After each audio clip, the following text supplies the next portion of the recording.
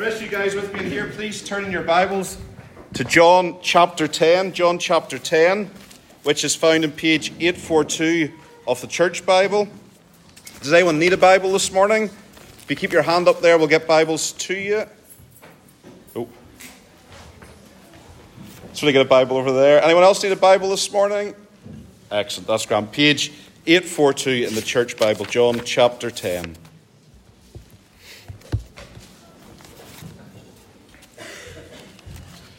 Today will be our last sermon in John until after the summer. So we're going to stop today with John 10 and we'll pick up again in September. But over the summer, just with holidays and folk coming and going, we're going to do two brief series, one in the book of Ruth and one on the book of Jonah. So that's the plan for the summer, and we'll pick John up again when we get back together in September. And you all return with your suntans and your happy faces. Okay. Thank you, Barnabas. Okay, John chapter 10, verse 1 to 21. This is Jesus speaking. Truly, truly, I say to you, he does not enter the sheepfold by the door, but climbs in another way. That man is a thief and a robber. But he who enters by the door is the shepherd of the sheep. To him the gatekeeper opens, the sheep hear his voice, and he calls his own sheep by name and leads them out. And when he's brought out all his own, he goes before them. And the sheep follow after them, for they know his voice. A stranger they will not follow, but they will flee from him, for they do not know the voice of strangers. This figure of speech Jesus used with them, but they did not understand what he was saying to them. So Jesus again said to them, Truly, truly, I say to you, I am the door of the sheep. All who have come before me are thieves and robbers. The sheep do not listen to them. I am the door. If anyone enters by me, he will be saved and will go out and in and find pasture. The thief comes only to steal, kill, and destroy. I have come that they may have life and have it abundantly. I am the good shepherd. The good shepherd lays down his life for the sheep. He is not a hired hand. He who is a hired hand, is not a shepherd. He doesn't own the sheep, and he sees a wolf coming and flees. The sheep are scattered, and the wolf snatches them. He flees because he has a hired hand and cares nothing for the sheep.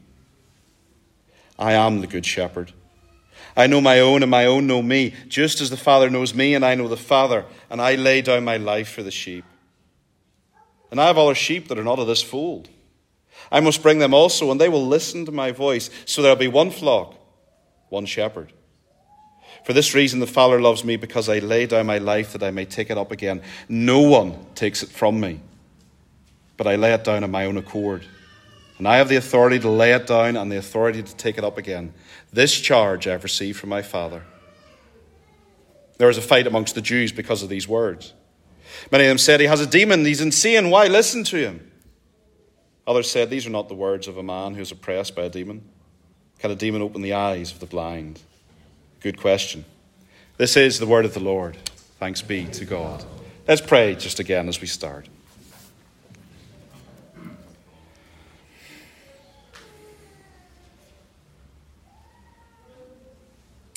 Lord, we gather again, Sunday by Sunday. We come from many backgrounds, many homes, many families represented, but we gather before one Lord, one Saviour. So I pray that you take me and hide me behind him, that Jesus would be heard in the words that I say, Lord, that you would speak with clarity through me and through your word this morning by the power of your Holy Spirit, that nothing will be in vain, that nothing will fall to the wayside, and that you will give us ears to hear not what I'm saying, but what you're saying to your people. We need our shepherd. We need to hear from him. We need to receive his word and be fed. So gracious Lord, that takes an act of your Spirit. So come, Holy Spirit, and glorify Jesus in our midst, we pray, for his name's sake. Amen. It is apparently the worst opening line in history, but it was a dark and stormy night. And the man was out on the hillside, outside the hills of Bethlehem. And he was out there in the storm and the wind and the rain, and it was pitch black. There was no street lights. There was nothing but the light of the moon, which was hidden by the clouds passing overhead. And as he was out there, he was a wee bit nervous. He was quite a brave-looking chap, but he was only 17 years of age. In fact, younger, probably about 15. And he was left in charge of his father's property. And he was responsible for each one of those property. And as he was out in the hills at night in the darkness, hearing every sound, every creak, every movement, his nerves got more and more and more. And he was tense. He was on edge. And then, bang, all of a sudden a wolf jumps out. What's he do? Does he run? Most people would run. But he attacks the wolf. He fights with it, and he slays it. He puts his life on the line for the sheep. And that was one of the reasons why David was qualified to take on Goliath. In 1 Samuel chapter 17, when he was talking to King Saul, he said, Saul, I have been trained in the art of warfare, not in any of those military schools, but out in the hillside, looking after sheep, fighting with bears and wolves. He put his life on the line for the sheep. And all throughout Scripture, there's a rich tradition of shepherding, is there not? When God called Moses to be the savior of the people at that time, where was he? He was in the wilderness, what? Looking after sheep. When Amos was called as a prophet, what was he? He was a shepherd. David himself was a shepherd boy who became king. And then even in the New Testament, when the angels come to big tidings of great joy, who do they go to first? The shepherds. There's a rich tradition of shepherding in the Bible that flows from Genesis all the way through to that beautiful verse in Revelation, which we'll keep for the end of the sermon, so you have to stay awake. There's this image of shepherding, of looking after sheep, that qualify God's people to be leaders. And I thought about that because Moses was trained in the schools of Pharaoh. He was trained in statecraft. He was trained how to do foreign treaties and to be a political leader. But it wasn't that qualified him. It was looking after sheep. Now, I don't know, has anyone in this room ever had experience of being a shepherd or working in sheep farms? No? One. Alice, there we go. One or two. Sheep are the most daftest wee creatures that God ever created. They are the most incompetent animals ever to look after. I remember once out in the farm with a sheep. One of these sheep, there was about 20 of them walking in a row, following along, and one of the sheep got startled and jumped up into the air and down, which was fine for that sheep, but then all the other sheep started copying it. So this imaginary thing that scared the sheep, they all started, they're daft. If a sheep gets its head stuck in a bit of barbed wire and you try and rescue it, the thing starts biting you. They're vicious wee creatures too as well. You think they're cuddly and warm and friendly. They're not. They're disease-ridden and they're only good for pork or for mint chops. But sheep, defenseless, a prey to wolves and predators, needing firm guidance. Richard read the scripture from Isaiah 53. All we like sheep have gone astray. If anyone has any experience with sheep, they frequently go astray. So all these imageries flow richly into this passage, which is the culmination of a lot of scriptural thought, a lot of scriptural tradition. John here is also borrowing from Ezekiel 34, which is a passage where God himself comes and denounces the shepherds of Israel. God calls his leaders shepherds because he expects them to look after the flock, to feed them, to lead them, to protect them. But the religious leaders in Ezekiel's day hadn't done that. And so God, in the midst of denouncing them in Ezekiel 34, gives this beautiful promise that one day he will come. And he will shepherd his people. And he will stand in the strength of the Lord. And he will gather his flock. And he will lead them on. And so we come to John 10. The context of the passage last week was the healing of the blind man. What a remarkable miracle that was, wasn't it? If you weren't here last week, you missed a treat. Read it today when you go home, not because of the sermon, but because of the scripture. It was brilliant, where Jesus heals a man who's blind from birth and gives him sight for the first time.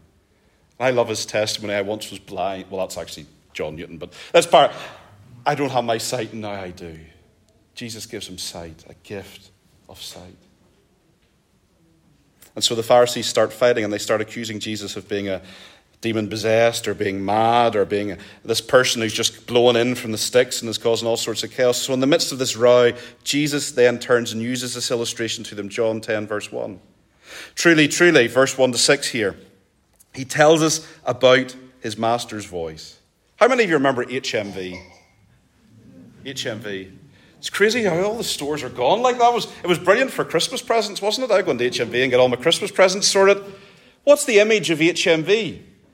It's the Jack Russell listening to the gramophone, isn't it? Which was supposed to be the founder guy's voice. And the dog was confused. Why is his voice coming out of a machine? His master's voice. Here in verses 1 to 6, Jesus teaches us a lesson which we need to hear. Because God has not been silent. People ask us, where is God? Why doesn't he speak? Why doesn't he say? And God has not been silent. His word pours forth. It pours forth, as the psalmist tells us, in the beauty of creation. It testifies to a creator God. The beautiful Psalms, the heavens declare the glory of the Lord. Paul says this in Romans. But even more than that, he has come in the form of his Son to speak words to us. And Jesus here talks about how his voice needs to be heard. Not assuming what he says, not guessing what he says, but actually listening to what he says. How many of us have ever had conversations where the other person just isn't listening? It's frustrating. I see some husbands and wives looking at each other there, but it's frustrating when you're trying to tell somebody something. You hear the music behind their head and they're off somewhere.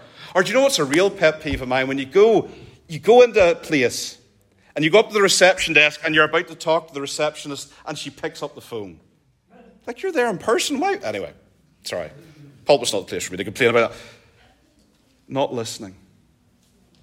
Jesus had this in his ministry. He came from heaven above. He came into the world. John tells us again, John chapter 1. John chapter 1 is the introduction and the foundation of the whole book, and themes flow from that. In the beginning was the Word. The Word. And the Word was with God, and the Word was God, and all things were made through him. Not anything was made that was not made. And he came in to the world. And the world did not receive him. And he came to his own people, and his own people did not receive him. They wouldn't listen to him. The Pharisees were so clever, so versed in Scripture, so rich in theology, that they'd done away with the need to actually listen to God. That's a scary place to be, isn't it? His master's voice. Jesus comes and he says to them, truly, truly, I say to you, there is a sheepfold. There is a place where God's people are saved. If you were in the Middle East in those days, they didn't have massive farms like we do. They had, basically it was like communal farming. Have anyone ever been to Israel? It's quite a small country, and a lot of the land is subdivided. It's a bit like Ireland too. The land's subdivided, there's not much, and so they pull together for resources sometimes. So if a shepherd has sheep, he doesn't have a massive amount of sheep. It's not commercial farming. He maybe has 20, 30 sheep. And so at night time, to keep them safe from the wolves and the bears, they bring them together in one massive pen. And they pay somebody, I don't know, a tenner or something, to look after the gatefold to make sure nobody comes out. So there's one entrance into the sheepfold, this place of safety, and all the sheep go in. And if somebody climbs over the wall, what does that make him? Thief. I've just got the keys for Broadway there, and I'm always a bit wary for the first time when I move into a new place, because the neighbours are looking at you like, is he breaking in or what's he doing? No, there's one entrance. And there's one door. There's one way in. He who enters by the door is the shepherd of the sheep. He has the right to enter. He has the right to the sheep. The sheep are his, and he belongs, and they belong to him. The gatekeeper recognizes, and the sheep hear his voice. He calls them by name and leads them out. So what would happen in these sheep pens is it's an amazing thing to see. All these sheep are put together in one massive pen, kind of like you guys here in church today. This is our sheep pen, and you're all sheep. How do you feel about that? See where we're going with that there. So you guys, you're my sheep. Sorry about the rest of you there. You guys are my sheep, but you're all mixed up together, so how do I get you out of the sheep pen? This is an amazing thing. This happens in the Middle East. The shepherd makes certain noises, and his sheep come to him. Isn't that amazing? It's not like, how many of you watch the sheep trials that they get from Wales where the dogs are around barking and yipping? It's really impressive to see, but they're being compelled by force. The shepherd speaks, and the sheep come to him. Kind of like children are supposed to, but never really do. And they come out because they recognize his voice. And so these sheep pens, where maybe you've had about 100 sheep, 5 shepherds will gather, they'll speak, and the sheep will come to them. Not forced. Not dominated. Not whipped and beaten, but called by a gracious voice, and they respond. See how this parallels with John chapter 9, where the man who was born blind, he couldn't see a thing, and yet when Jesus spoke, he recognized something in that voice. He recognized his master's voice. The sheep come. And when he had brought out his own, he goes before them. Our image of a shepherd is somebody who chases behind. But no, the sheep actually follow the shepherd there because they trust him. A stranger they will not follow. They'll flee from him, for they do not know the voice of strangers. Jesus here is telling us, firstly, as he opens this parable of the good shepherd, one of the key things of following the shepherd is to know his voice. A voice that we can trust. A voice that speaks in the darkness with assurance, with authority, and with gentleness. My friends, how can we hear somebody's voice if we don't listen? And that was the problem with the Pharisees. They had built so many preconceptions, they built so many walls, they built so many tick lists, they put all these barriers up. Their pride threw up more barriers because they were the leaders, they were the shepherds of Israel. Who's this upstart from Galilee?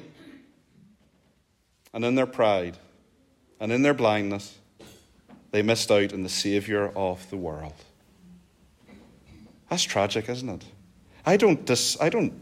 No way when sort of a bad guy appears and everyone boos and you're supposed to do that with the Pharisees. I don't feel that way towards them. I feel desperately sad for them.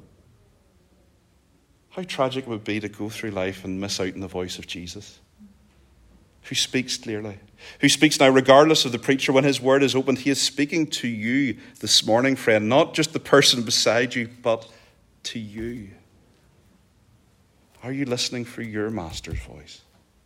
For your shepherd's voice? For Jesus' voice? He's speaking to each one of you this morning.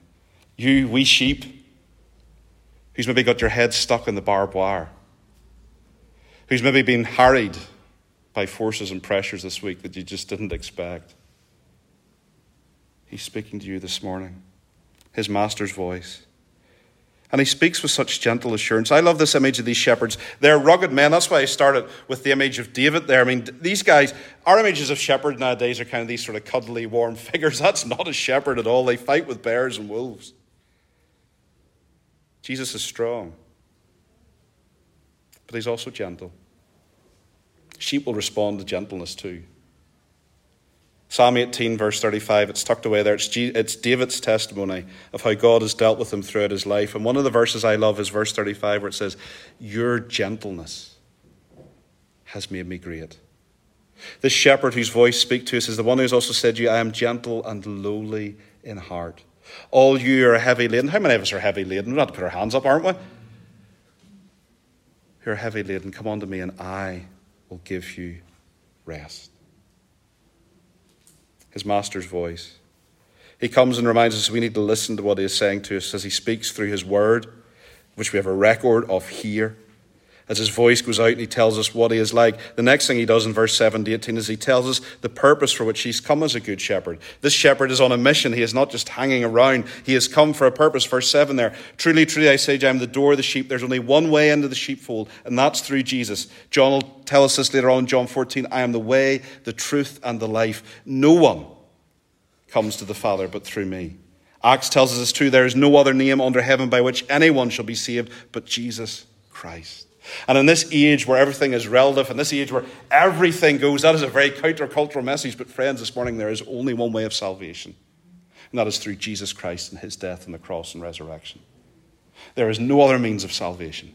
Not through Islam, not through Buddha, not through secular humanism, not through our own good works. There is one way. And that is through Jesus Christ our Lord. And I don't say that to be nasty or to belittle anyone. But I say it because it is a beautiful, beautiful way of salvation. Think about it. Every other religion in the world, what is the key thing that defines them? We have to do something. We have to go. We have to bring the mountain to us. Christianity, Jesus comes to us as the good shepherd. And he brings us home. His purpose is to come and see if he is the only way in, verse 7 to 9. All before me were thieves and robbers. He's talking about the religious leaders of Israel who did not act like shepherds. I am the door. If anyone enters by me, they will be saved. and they will go out and find pasture. Isn't that amazing? Whoever trusts him, whoever receives him by faith, who repents of their sins and leans on him, they will be saved. Isn't that amazing? Sometimes we go over these passages too quickly. Sometimes we deal with, as Richard said earlier on, we deal with these things so flippantly. Jesus loves me. This I know, for the Bible tells me so. Little ones to him belong. We are weak. He is strong. Yes, Jesus loves me. Yes, Jesus loves me. Yes, Jesus loves me. For the Bible tells me so. Sorry, that's 2 van loads up and down to Scotland will do that to you. He saves us. By his amazing grace and his amazing love, he takes us, even though we have fleas. Sheep are amazing creatures for collecting all sorts of random things. We may come to him with fleas. We may come to him feeling we're covered in just stuff. He receives us just as we are. Doesn't leave us that way. He transforms us by his grace, but he receives us when we come in broken-hearted repentance. A bruised reed he will not break, and a smouldering wick he will not put out. Are you here this morning, friend, and you feel like your faith is at a low ebb? Have you ever seen a smouldering wick?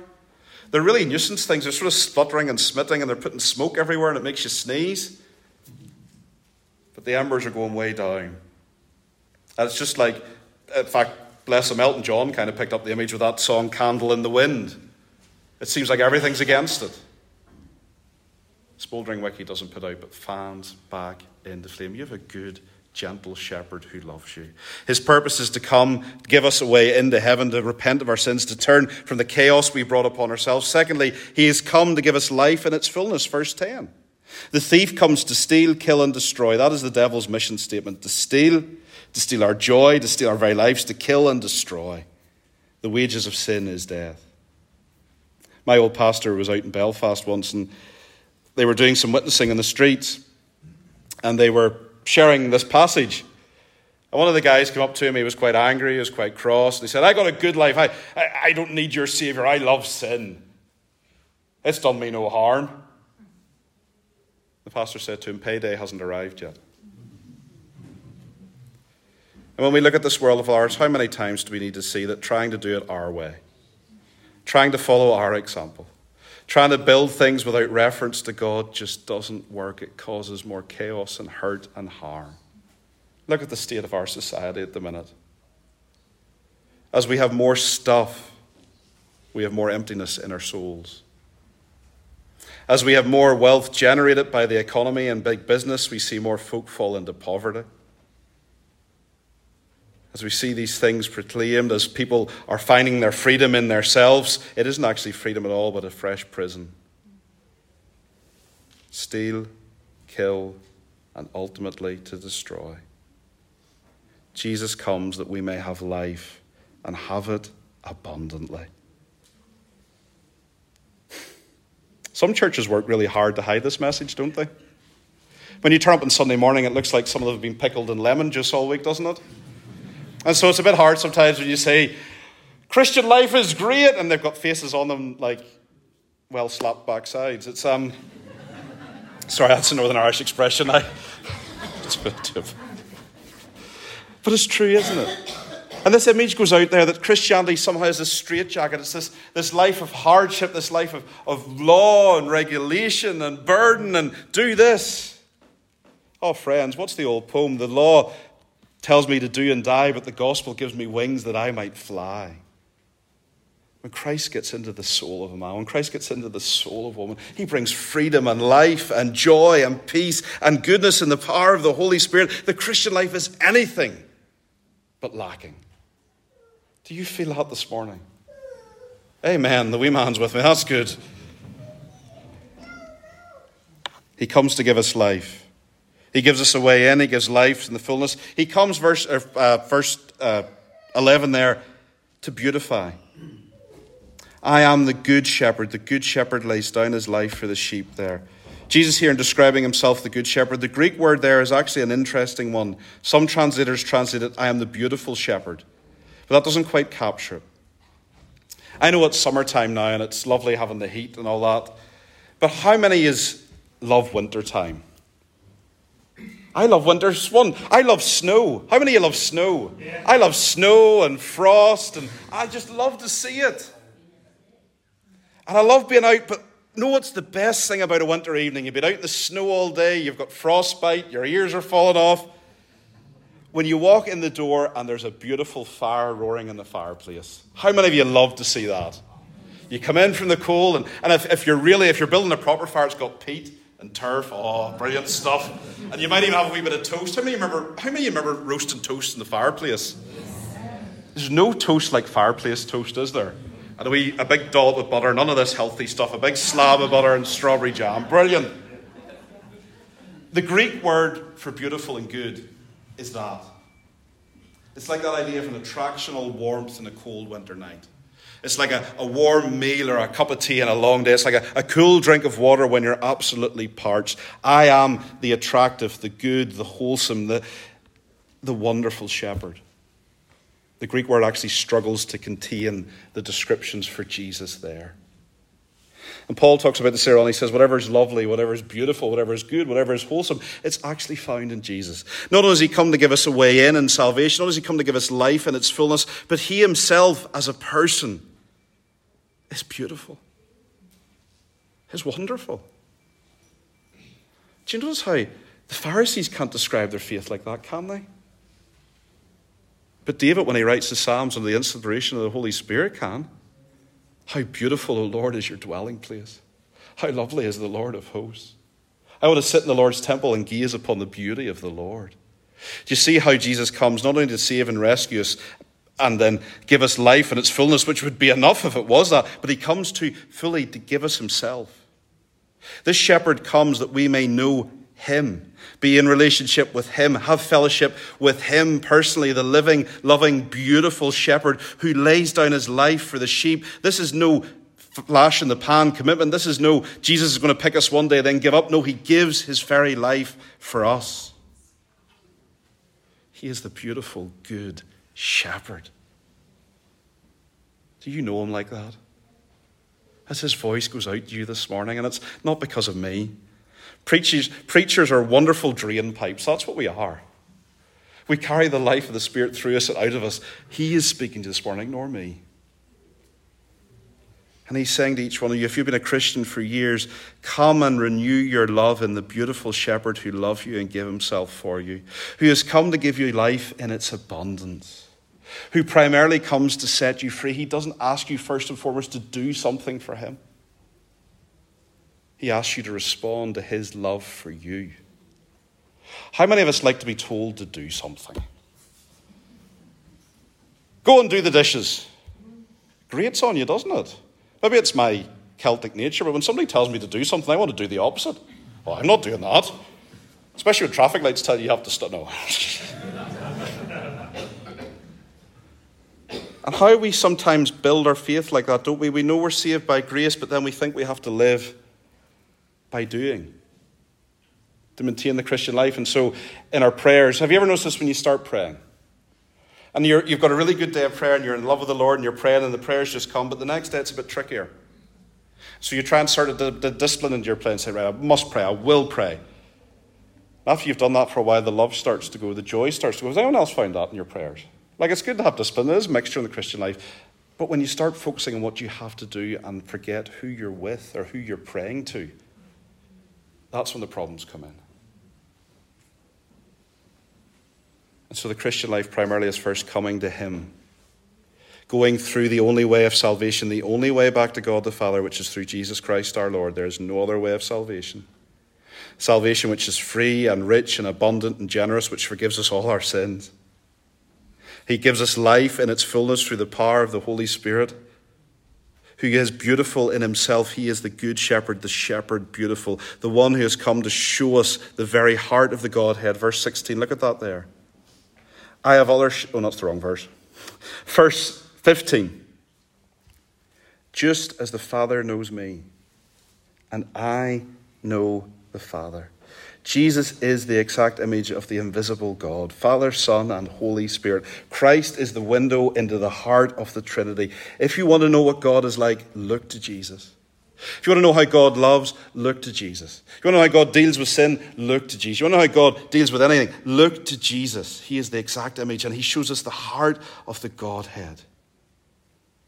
And that is an intimate, personal relationship between the Father, the Son, and the Holy Spirit, which we, look at verse 14, can enter into. I am the good shepherd. I know my own, and my own know me. You can know the Father, Son, and Holy Spirit through the Holy Spirit, through the power of his word, in the same way that Jesus knows the Father in heaven.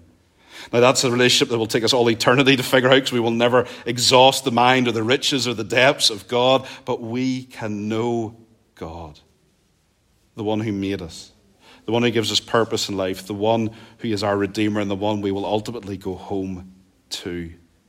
He's the way in. He gives life in the fullness. He is beautiful. He comes to show us God himself. Hey, what other knowledge would you want? Charles Spurgeon, in the opening sermon of the New Park Street pulpit, quoted this thing where he talked about how God is like a vast ocean.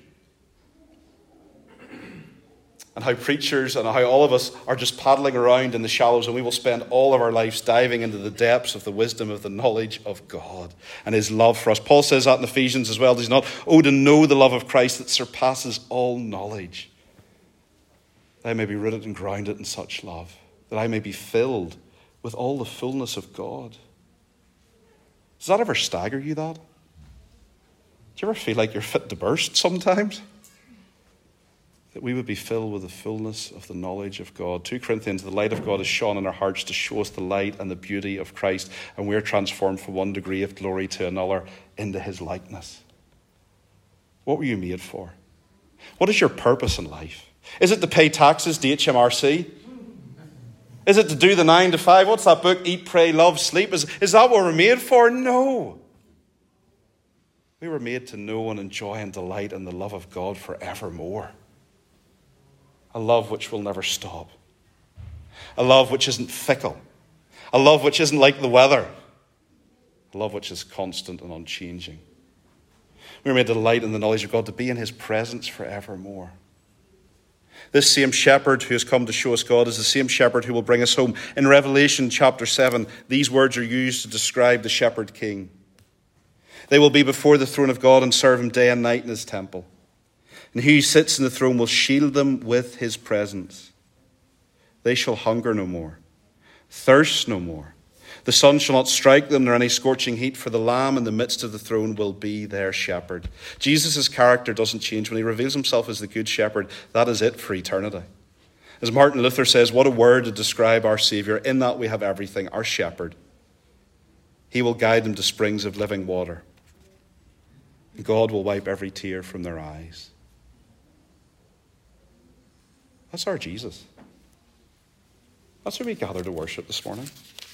That's our good shepherd, the one who has given us salvation, who comes to give us life in all its fullness, not drudgery, but the joy of the Lord is our strength, to beautify, to show us God, to bring his people together. There, look, as he's got sheep of the other folds. Guys, that's us. When Jesus was preaching this, he was preaching to the lost sheep of Israel. But verse 16, that's LBC, not just us. I have other sheep that are not of this fold. I must bring them also. They will listen to my voice. There will be one flock, one shepherd. I love seeing the church gathered together. I love seeing all of your faces, even when you're asleep or making funny faces at me. Do you know, it's great being up here in the pulpit because some of you guys think I can't see you. I can see all of you. I love seeing the body of Christ gathered together. Where else in the world would you get a room like us? I mean, really? If you try to divide us up by politics, I'm not going to start that. Can you imagine the fights we'd have over politics? So let's set politics aside. Let's divide us up by income stream. We're all from different income streams. Let's divide us up. How many folk in this room are from Ireland, Northern Ireland? We've got a few. How many are from Scotland? Oh, amen. God bless you. How many are from England? Oh, it's good to have you with us. How many of our brothers and sisters are from Nigeria? Got a few. I'm going to leave somebody out and I'm going to get told, how many are from you? Oh, Wales. We always forget the Welsh. Sorry, guys. Sorry, Barnabas. Yeah, that's true. So we can't even be divvied up by where we're from. But we are here because the shepherd has called us individually and personally with that gentle voice to receive his salvation, and we sit together as one people. And this happens all across the world. Ephesians 2 has broken down the dividing wall of hostility through his cross between Gentiles and non-Gentiles.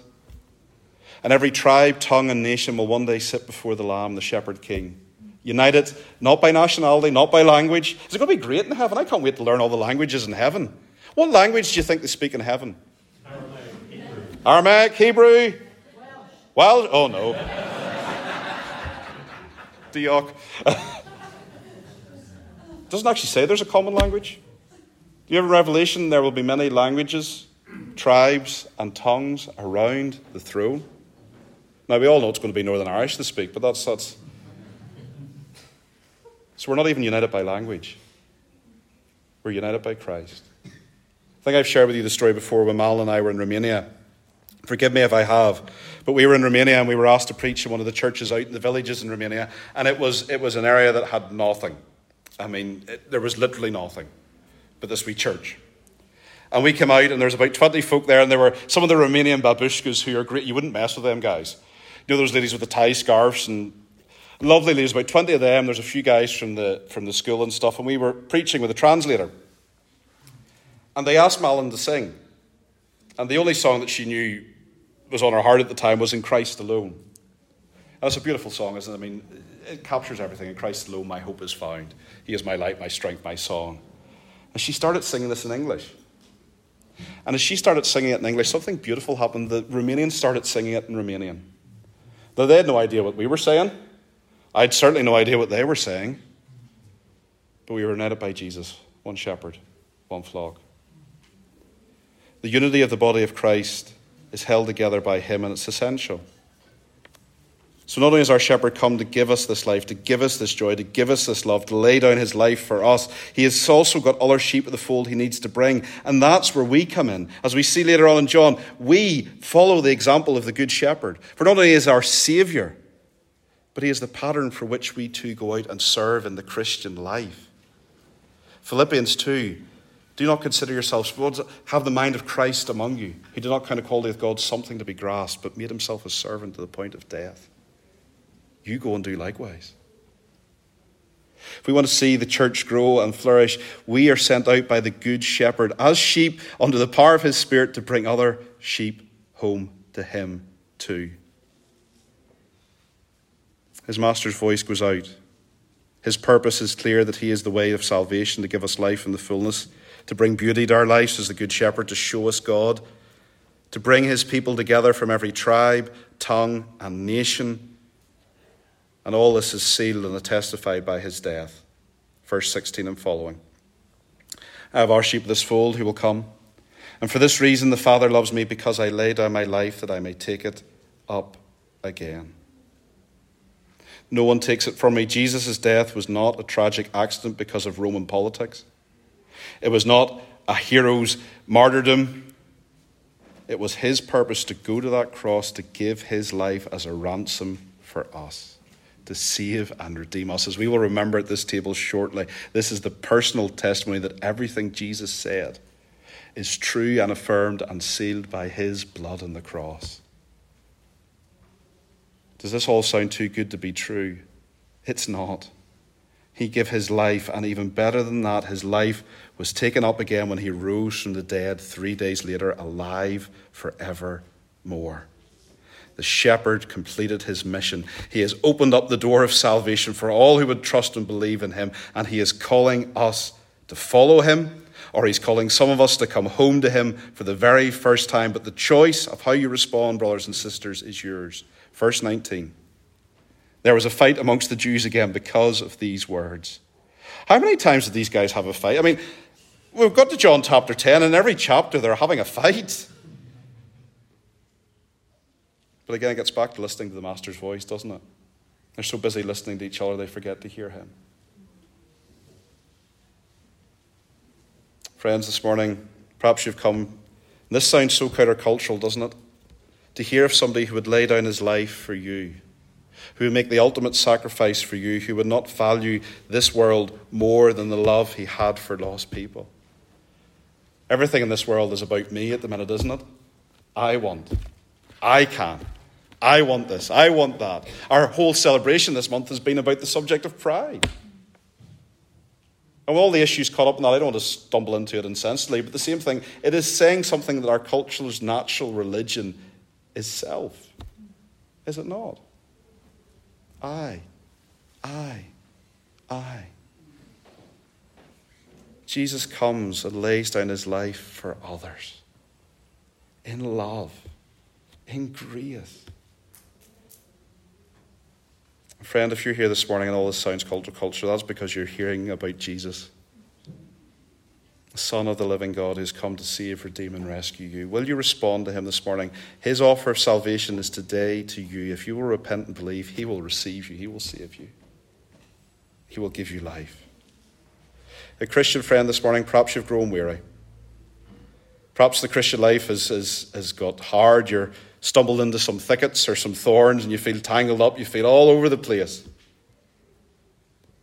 When's the last time you sat down and listened to him? Be still and know that he is God. Let us pray. And in the praying, let us respond to the Lord in our own ways.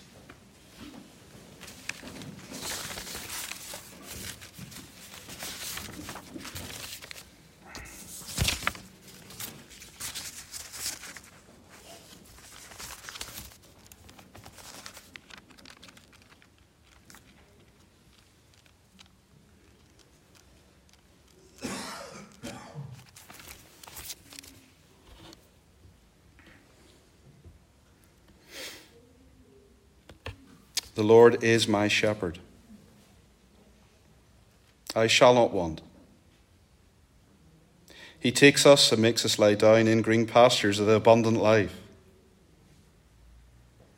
He leads us by still waters so that we can drink and be refreshed. He restores our soul so that even though outwardly we feel like we're jars of clay, inwardly we have the treasure of the gospel of Jesus Christ. He leads us and we follow him in paths of righteousness. In this world of difficulty and hard choices, we thank you, Lord, that we have one who leads us in paths of righteousness for your name's sake. And even though we walk through the valley of deepest darkness, a darkness that seems oppressive, a darkness of fear, a darkness of anxiety, a darkness that disorientates, darkness that perhaps is the final one, we will fear no evil. For you are with us, Lord. Your rod and thy staff, they bring us comfort because we know you are strong to save. That your word is yes and amen, not if and but. And so you comfort us. And even if we do walk through that final veil of darkness, we come out on the other side into your presence, where there's a table spread for us to welcome us home, to have fellowship with you. You anoint our head with oil. Our cups actually overflow. But until that day, we know that your goodness and mercy shall follow us all the days of our life. And we shall dwell ultimately in the house of our God forever. Amen.